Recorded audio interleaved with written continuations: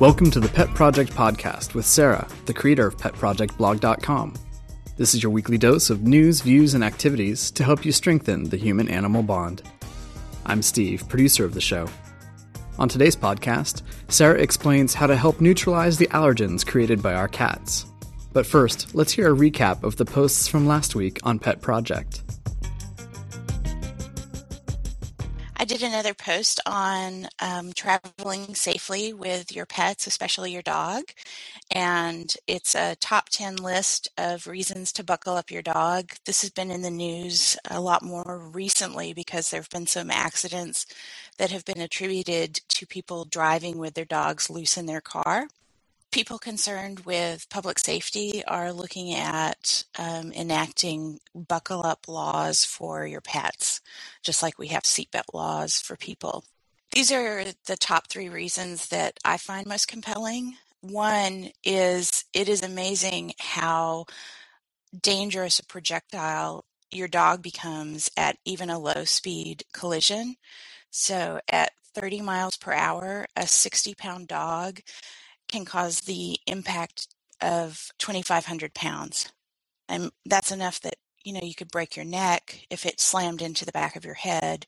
In those crash test videos that I posted last week, there's one of, I don't even think it's a 60-pound dog dummy hitting the corner of the headrest of the person in the front seat, in the driver's seat, and it completely buckles under the weight because that's not really what the headrest is made for.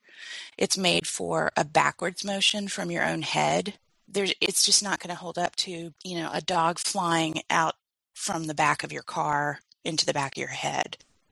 I think it's pretty rare for people to not be buckling up their children anymore. And I think that the same kind of guidelines should be going towards your pets. That's the first one that I find really compelling. The other thing that buckling up a dog that really helped us was Saffron was really stressed about being in the car and would sometimes get motion sickness because she was spending so much energy trying to keep herself steady because she was nervous and unsteady. And we tried a lot of different things with transporting her in our car. We tried it in a crate. We tried it with her in the back of our car, tried it with her loose. None of those things really helped. And it wasn't until we buckled her up in her car harness that she stopped having any car sickness and was a lot less stressed about the trip. So if your dog is, puking a lot when you're in the car, this could be a good way to get that to stop because they're not constantly trying to keep their balance, which I also would think would be exhausting. And then the third thing that I think a lot of people don't think about, but since I'm like worst case scenario person, of course, it's one of the things that I think about. And that is that if you are in an accident, your dog is very likely going to try to protect you and they won't let anybody approach. They don't know the difference between, a good person and a bad person when their, anxiety and stress levels are so heightened. And any stranger is going to be someone they're going to want to keep away from you. So that includes policemen, that includes aid workers, and they're not going to, just let your dog sit there and bark while you're bleeding out. They're going to get rid of your dog. And the way they're going to get rid of your dog is they're going to shoot it. They're not going to wait for, animal control to come show up. So the final reason that I think you should keep your dog secure in your car is in the event that there's an accident, you don't want the cops to shoot your dog. And also if there's an accident, you don't want your dog running loose. And that has happened a number of times just in our area where there's been a car accident and the dogs survived the crash but fled the scene. And you've got the whole trauma of people injured, possibly people dead, and they've lost their pets. And there have been some specific incidences of that in the news in the Pacific Northwest just in the last couple of years where people were desperate to find, their dogs because a family got wiped out. And this was like the last bit of the family that they had and were really trying to find the dogs. Happily, I believe that they did, but you don't want to survive an accident and have your dog get run over by a car. So it's real simple to do. Buckle up your dog. And next week I will be doing a post on our absolute favorite harness, which is so much better than any other one that I've seen. I'm not connected to them in any way. I don't have any, stock or anything like that, but they're hands down my favorite. As a videographer and an audio producer, I really like the Friday Fun this week. Tell us about that. It's this guy, his YouTube name is Anora Muskie, I think, and he is so talented at putting like the soundtracks from movies to YouTube videos, and he definitely seems to be doing it more for pets, and they're hysterical. He's just done an excellent job of timing the music with what is going on the screen. And this kitten is the biggest Fruit Loop. He's scared of something, very, very scared of this dangerous, dangerous tennis ball. And he's just a hoot, and the music is amazing, just perfectly done. And I think it's from the movie Aliens. Yeah, so he takes like actual soundtrack music and then does looping and all of this stuff to get this great ultimate video at the end. And he's nice enough to do at least one how-to video. So if you're interested in seeing how he does it, you can see him manipulating the sound on one of those, like where you see the levels and stuff in a recording. You can see that along with the video that he's working with, and it's pretty good, and it's a fun video. I mean, kittens, you just can't go wrong with kittens. They're such goofballs, and it's really fun to watch them play, because I mean he's definitely pretending in it, because he can't be that scared of the tennis ball. Yeah, it's the most non-threatening inanimate object. There's no wind, there's nothing going on that's making it move even just a little bit. Right. Besides his own claw when he sort of bats at it. But there's a vivid imagination behind that kitty. Totally, which is so fun to see. So yeah, that was the Friday Fun. Great, thanks, Sarah. Welcome.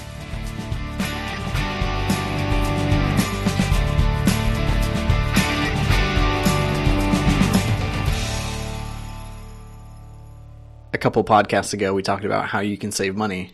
Right. Especially in taking your dog to the vet. Mm-hmm. I understand you had an experience where someone you knew was able to save money based on your recommendations. Right. Yeah, I have a couple of additions to the whole saving money at the vet and with the medical care of your animals. The first thing, and this was really neat to hear, somebody heard about how I had asked to try and save money when we had Saffron's tooth extracted, and the whole thing about the antibiotics being the ones that they normally gave were really, really expensive antibiotics, broad spectrum for people, and that there was a less expensive option that was, for dogs and was a traditional antibiotic. And actually, Saffron ended up not needing any antibiotics, so we saved completely on that. In this case, this woman has an elderly dog who really needed to have its teeth cleaned. And this woman is already spending a lot of money on getting regular treatments for chronic illness that this dog has. Also, the dog is elderly, and the risk of putting the dog under anesthesia is greater. So she really didn't want to do that. And also, it was way expensive to have the dog under anesthetic for the tooth cleaning. So she talked to the vet and pointed out that her dog is incredibly docile and sweet, and they decided to try and do a tooth cleaning without putting the dog under, and it was successful and dirt cheap compared to what it would have been, because basically the expense is the anesthetic. And so they were able to clean the dog's teeth for way less and without any risk to her health. So really gratifying to hear that somebody found that useful, and that she never would have thought to ask if she hadn't heard about my asking the same question. The other thing that I wanted to tell people was that this was something that I had to learn the hard way. I had mentioned that our cat Sage is diabetic, and there was the whole question of how to dispose of the used needles. And I had just assumed that I needed to buy one of those official Sharps boxes that you get at a pharmacy and that you see in like hospital rooms and that sort of thing. So I bought one when I first started giving her injections, and they are not cheap. And they're really small, and they hardly hold anything. And I thought, this is crazy. We're going to be spending all of this money on a plastic box every 2 months. And I went online and was looking for solutions and found out that it is acceptable, at least in our area, and you should check with your own municipal codes, that if you take a 2-liter soda bottle, take the label off, you can put your syringes in that and seal them up and dispose of them at an acceptable place. There are certain locations that will accept needles. You're not supposed to put them in the regular trash for obvious reasons. So that's a big way to save money. And then the last thing, my cousin told me about, she has a dog who is going to have an operation, and it's not an inexpensive one. And one of the ways that she's looking at trying to save some money is she's actually getting 3 quotes from different vets on the cost of the operation. So that's another idea on ways to save money when you're faced with vet bills. If we have any listeners who want to give feedback or give stories about how they took your advice and benefited from it, what email address can they send it to? They can send it to info@petprojectblog.com. And that'd be great. I would love to hear other ideas, because everybody needs to save as much as they can. And the more you save, the better care you can give your pets. Now, just to shift gears, spring is here. Right. And the hair starts coming off your dog and cat. No kidding. Your cats especially shed like maniacs. And some people have allergies. Yes. And that bugs them. I know my hay fever is acting up, but people with pet allergies this must be the worst time of the year for them. Yeah. Eric is my husband is allergic to cats and dogs. Technically, I'm allergic to cats and dogs, but I don't care. It's not easy. Yeah. And they're all exploding. We have like dust bunnies like crazy, and I've been brushing the dog in the backyard and watched it going up like a cyclone in our yard when the wind caught it. So, yeah. What are some ways that you can cope with all that fur and hair and dander in the air when you have allergies? There are a number of things that you can do. And I would advise people to listen to their allergist, their asthma doctor, definitely. But, I ran these things past our allergy doctor. I actually have moderate asthma. And when I talked to my doctor about what steps we took, she was delighted. And I think that more doctors are understanding the benefit that pets have, and they're willing to work with you on making them fit into your lives. Are some not willing? Yeah. Wow. Yeah. And in some cases, I think that people may just be so allergic or so chronically ill that it isn't a good idea. But there are some doctors who really don't want to treat you if you insist on having cats. Personally, I wouldn't see a doctor like that, but there you go. So you can do some stuff to mediate the impact that your cats have. The first thing that you can do is have short-haired cats, if possible. They're just so much easier to take care of. Their fur is shorter. They're easier to comb, everything. The first thing I would suggest is trimming your cat's claws before you start doing anything, so that when they protest, they don't eviscerate you in the process. You want to groom your cats regularly, and that means combing, brushing. I really like using a long-toothed metal comb.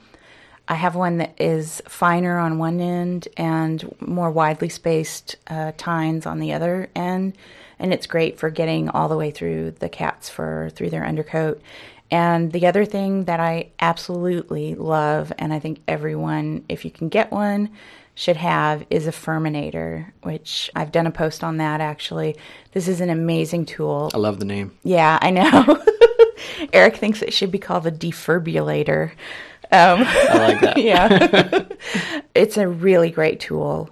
Tell me about it. Well, it's this really finely toothed rake sort of thing.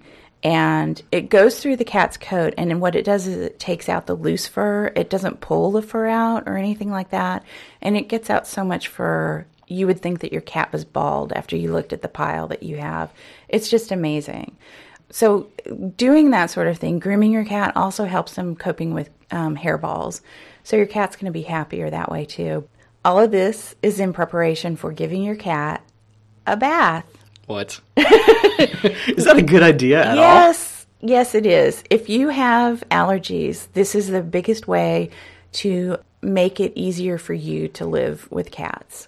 There just isn't any other way to get them as clean. Some people believe that cats should never be given baths, right? Yeah. People used to think that if you got a cat wet, it would get distemper and stuff like that.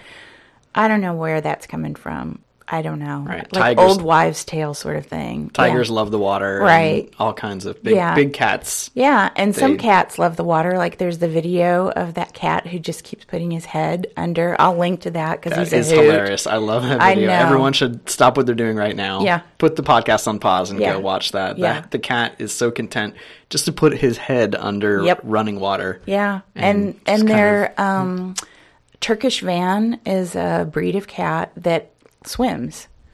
And there are cats that just love water. They're cats, just like mixed breed cats that will get in the shower with their people to be in there with the water. This is also something, like I've said before, where if you start early, you're going to have a lot easier time. But I really do believe that with 2 people, you can wash just about any cat. A big part is to not be afraid, believe that you can do this, and the second part is to hold on to their steering wheel, which I will elaborate on in a minute. Okay. So you've combed your cat out. You've got any mats out because you don't want to wash them if they've got any mats. It's just going to be a nightmare. We do it in the kitchen sink because it's at a good height and we can both stand at the kitchen sink. Eric and I do it together. Put a strainer down there to catch the hair because you don't want to make giant hairballs in your pipes. Some cats don't like the feeling of not having good traction under their feet, so you can get a dish towel, wet it down, and put it in the bottom of the sink. And you're not going to have water standing in the sink. It's an empty sink. We fill up water pitchers and basically any kind of vessel that we can put water in ahead of time with slightly warmer than our body temperature water. I've found that it's just not a good idea to turn on the faucet when you've got a cat in the sink. The sound, everything just scares the bejesus out of them. And so we fill all the pitchers up with water ahead of time. You want to use a mild cat shampoo. So I look for something that doesn't have detergents in it. So like no phosphate sort of stuff. This is the sort of thing where you're probably going to want to go to a non-chain pet supply store to find a good mild shampoo. And I gave this suggestion in a previous podcast that if you buy in bulk, if you buy a large bottle, you're going to save money most of the time. So once you find a brand of shampoo that you like, see if you can find a bigger bottle to save money, because these tend to be more expensive shampoos. The other thing you want to have on hand is plenty of clean, dry towels. And we also turn the heat up in our house. You could heat up one room, give them a sunny place for after they have their bath. We also have heating pads that the cats like to hang out on after they've had a bath. So once you have all those things, you're ready to go. You put your cat in the empty sink. And here's where I talk about the steering wheel. I think you can control pretty much any cat if you hold them this way. I mean, some of them are just so insane that you might not be able to. My parents have a cat who, she's a little nutty and she's a little hard to control. But I also think that fear is a big reason why we can't give our cats baths if you have that kind of problem. Your own fear. Yeah, your own fear. Your fear that your cat is going to hurt you. Basically, if I have just accepted that I'm going to get scratched, we have a successful whatever we're trying to do. Trim the cat's claws, pill them, whatever. If I just go, okay, I might get hurt. No big deal. You're like a beekeeper. Yeah. This might hurt a little. Totally. But I'm going to get some nice honey out of it. Yeah, exactly. Okay. I'm going to have a clean cat. So what you do is you have your cat standing in the sink, and you take one hand and you put it through their front legs. So you've got your fingers pointing towards their chin, and you're going to have your first 3 fingers through their legs. You're going to have your pinky on the outside of one leg and your thumb on the outside of the other. And that's where their steering wheel is. That's where all of their direction comes from. They can push with their back feet like crazy, but if you're controlling the front end of them, they can't do anything. And our cat Raven, she's a smart little cookie. She goes backwards. She still can't do anything because you're coming from behind, and she can back up all she wants, but you still have control of her because you've got your fingers hooked on the backs of her front legs. And you kind of curl your 3 fingers up in front of their chest. So it's almost like you're using a harness with your hand. So if you've got one person doing that, the other person is free to wash the cat, which is what you're going to do next. So what we do is we get a big glass, and we avoid using any actual glass in case there's an accident. We use plastic. We've already filled it up with some warm water. You put some shampoo in there, just maybe a tablespoon, teaspoon, depending on the shampoo. And you're just going to be using this as a wetting agent to start washing the cat. So you pour that over the cat. We avoid the head.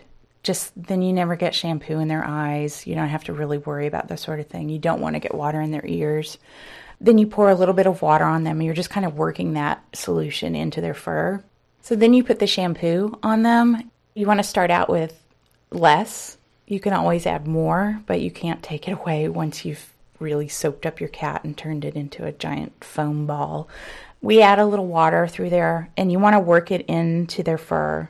We're careful not to rub against the way the fur grows because it seems to be really uncomfortable for them. Then you want to rinse them, and you want to do this really well. You start at the head, you go down their back, be really careful not to get in their eyes and in their ears. Work your way down the shoulders, down to their haunches, then their tail. Then we go back to the chest. We do their underside, which is a little tricky. We have a couple of techniques. One of us will cup our hand under them, and the other one will pour the water into your hand so that it kind of funnels down there. We also sometimes stand the cat up more on its back legs. And we're doing all of this gently. We're not like emptying a bucket on the cat. That's just not going to work. Use some common sense. We do their legs, their feet, and we make sure that their toes, between their toes, is soap-free because it's really sensitive skin and you don't want to have them biting their toes or itching and everything. Rinse more than you think you have to, just to make sure that you get everything out of their fur. And then what we do is we squeegee them gently. We just kind of run our hands down them a little bit. That gets a lot of the water off of them. We gently squeegee their tail. Don't pull, because your hand is going to catch their fur and that hurts. You just want this to be pain-free, and it can be. Then we pick the cat up in a towel, and we're kind of holding them on their back like a baby. That gets a ton of water out of their fur. And then the other person comes along and is rubbing their tummy, drying their feet and their legs and their tail. And, just be kind of gentle. Don't, squeeze their feet really hard or anything like that. And we gently squeeze their tail to get the water out of that because that seems to really irritate them when it's all wet and the fur is packed down. When the cat's wet, we move it to another towel and repeat that. And then we stick the cat in a warm place and kind of, with our cats, leave them alone. They don't really want to see us after this. So we have a sunny room that they'll be in. They also get on the heating pads. And then I'll go back and check on them when their fur is mostly dry. I'll get that comb that has the metal teeth. And with the section where the teeth are further apart, I start running the comb through their fur to make sure that things aren't tangling up. If it goes through the fur pretty smoothly, then I'll comb them out just to make sure that they're not going to get any mats and to separate the fur so that it'll dry faster. If it tugs, then I wait a little while longer because I think it just really hurts them to have their fur pulled. The better experience they have when you do this, the easier it'll be the next time. If it's a horrible, traumatic thing, then it's going to be a nightmare the next time. That said, pretty much every time we give Sage a bath, she pees just because she can't believe this is happening to her and it's freaking her out. But she bounces back really quickly. You know, they get over it. Which part of this process do the cats like the least? Getting in the sink, getting wet the first time. Then they kind of get like resigned to what's happening to them, maybe. And how do you know when it's time to give your cat a bath? You want to be careful not to do it too much because you'll strip the oils from their fur and everything. We kind of did it, I think, maybe every 2 months when we were really diligent about it. However much you do it, it's going to help. You know, so even if you do it every 3 months, every 4 months, it's better than nothing in terms of your allergies and the allergens that are going to be on your furniture and everything. I would err on the side of doing it less often, just to protect the health of your cat's skin. The milder the shampoo, the more often you'll be able to do it. And you'll be able to tell if the shampoo is too harsh, if your cat's fur is like, if it feels stripped. The shampoo that we usually use, which I can't think of the name of, their fur doesn't feel stripped. It just feels clean. It doesn't feel like it's coated in spit or anything. But it doesn't feel stripped or dry or anything like that. It's just soft and normal feeling. And one of the things that you can do to increase the longevity of the benefits of the bath is just wipe your cat down with a warm, wet washcloth every now and then. That'll help, you know, get the saliva off their fur and everything. Some other things that you can do that don't involve the cat directly. We have rugs, a lot of rugs that we can take up and wash, and I do that fairly regularly. And we got a good vacuum cleaner. We got one that has a HEPA filter, and the bag is really, it's like filtered too, like to micron level sort of thing.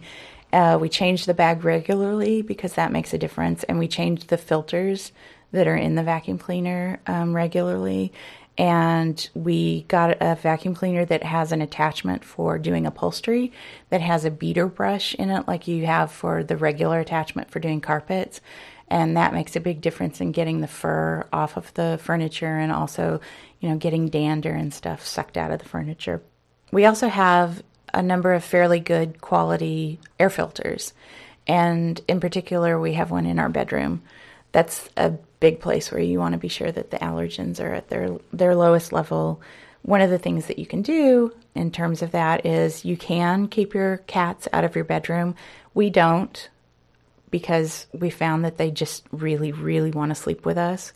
So we've come up with some options that help direct where they're going to be spending their time. So if you have cat stands, if you have appealing cat beds, if you have the pet heating pads, those sorts of things will keep the cats off of your furniture and off of your bed. And so they'll be depositing fewer allergens on the place where you sleep or sit, that sort of thing. The other thing, make sure that you wash your bedspread, your comforter cover, your comforter regularly and in good hot water. So I get colors that I can wash in hot water so I don't get like bright red things. Do that regularly. Also, I really believe that feeding your cats a high quality food is going to improve the health of their skin and their fur, and that they're less likely to have dander problems. They just have a healthier coat, and I think if they have a healthier coat, you're going to have at least a little bit less of a problem. So invest in a good food. And the other thing that you can do for yourself is you can go see an allergist, and you can get the series of shots that they have traditionally done. But I also did a post a few weeks ago about this new vaccine that they have where you can get, I think, like a one-time, maybe a booster vaccine for cat allergies. And I don't know that it's available yet, but it's really promising. Clearly there's a market for it, so they're going to come out with it. A pretty exciting thing for people. So instead of having an ongoing series of allergy shots, you just get this 1 or 2 shots and you're good to go. Next week, praising the good. Why positive reinforcement is the most powerful tool for training your pet. If you'd like to learn more about the site, visit us on the web at petprojectblog.com. And to be sure that you get the podcast every week, go to iTunes and subscribe. Thank you for listening, and we'll be back next week with another installment of the Pet Project Podcast.